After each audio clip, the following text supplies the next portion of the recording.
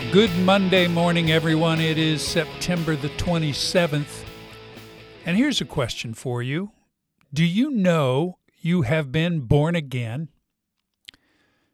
One of the most famous lies that cross our minds is that the reason we cannot stop looking at porn and using it to escape from the issues in our life is because, well, we must not be saved.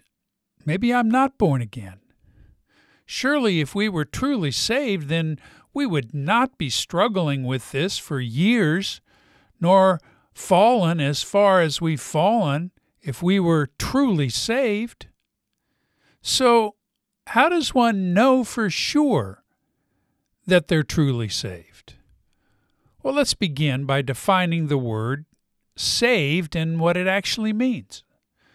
We can learn from the teaching of Jesus to Nick at night in John 3 what Jesus said must happen if one will enter the kingdom of heaven.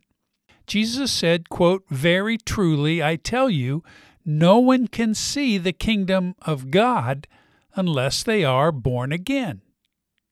Now, notice carefully what Jesus does not say.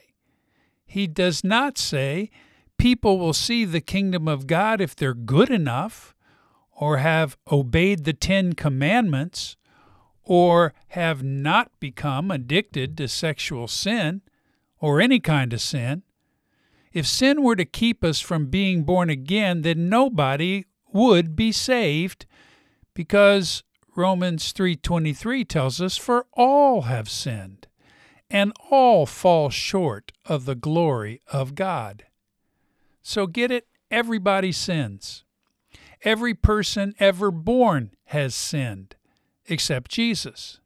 So if sin keeps everyone out of heaven, then it would be very empty.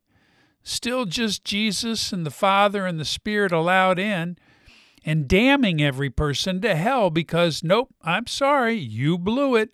You did a double take at the cleavage of the bank teller and fantasized about her that night, and another one bites the dust and will feel the flames.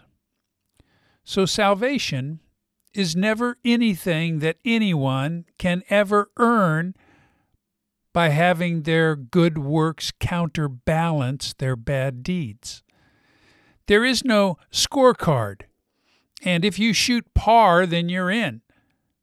But in God's perfect world, the only scorecard that would get you in is a hole-in-one on every hole. Nobody is ever saved by being good enough, because good enough is being perfect and never committing one sin. However, Jesus said that one must be born again. And just to clarify for Nick, because he's sitting there imagining what it'd be like to crawl back into his mother's womb, Jesus says to him, to enter the kingdom of heaven, we must be born twice. Born physically, as we all have been, and born spiritually, or born of the Spirit. So if one is born spiritually, they will see the kingdom of heaven, period.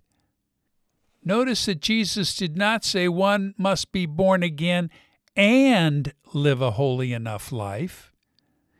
When my 4 children were born, I was there. And from their conception till their birth, they became members of our family and remain so because they're born to us.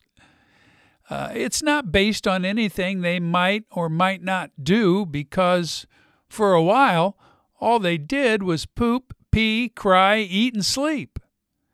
However, they were unconditionally loved and forever members of our family because my wife and I are their parents.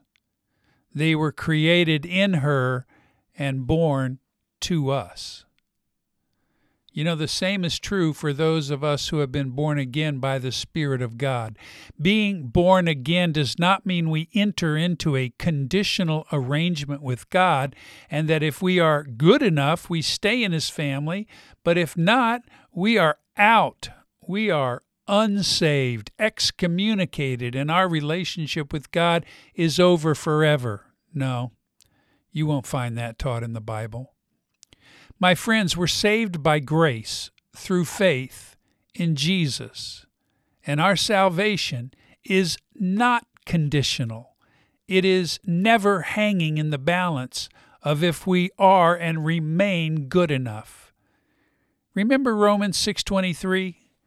For the wages of sin is death, but the gift of God is eternal life in Christ Jesus our Lord.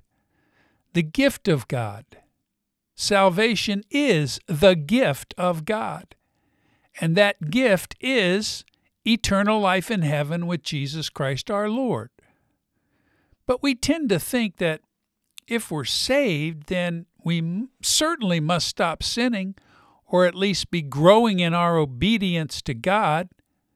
Well, that would make sense, and that is what we should be working on, not in order to keep our free gift, because if we turn out to be a dud or a sex addict, God surely misjudged us and must not have seen that one coming.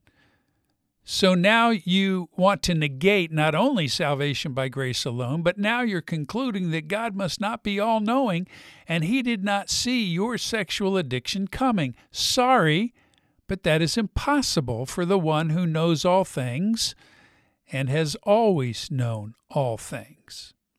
Now, here's the bottom line. If anyone is saved or not saved, have you placed your faith, or do you believe in Jesus Christ, who was the Son of God, who became a man? He died on the cross and was resurrected, and His death was God's payment for all your sins. If you've come to believe that and asked Jesus to be your Savior from your sins, then you have every reason to believe that you have been born again by the Spirit of God and are eternally a member, born again into the family of God. By the way, Jesus said something else to Nick at Night in that discussion that we are often reminded of at professional sporting events. Someone holds up that sign, right? John 3:16. Well, what does John 3:16 say? It's Jesus, and He says, "For God so loved the world that He gave His one and only Son, and whoever believes in Him shall not perish, but have eternal life." Now, there are some things that we should see happening in the life of a Christian which would indicate that they have been born again. There are some things that you should be feeling and experiencing because you're now a member of God's family and have the Spirit of God dwelling inside of your body. And one of those things is you don't want to continue in your addiction to sexual sin. You want to be holy, but you lust for sex and porn. Well, actually, that's not really true. We want to be holy because we're new creations in Christ. However, we lust because of our old sin nature or our flesh that is still in us, and the reality that we are constantly surrounded by sexual temptation, but that's another topic for another day. So have you, and are you, trusting in Christ and His death on the cross as payment for all your sins, believing that He died and rose again because He is God, and that His death has paid for all of your sins? Listen, my friends, that is the essence of the gospel. And no, it doesn't make sense because it is the gospel of grace. We'll talk a little more on this tomorrow. God bless you, my friends. Have a great day in the Lord. and we'll talk soon. Take care and goodbye.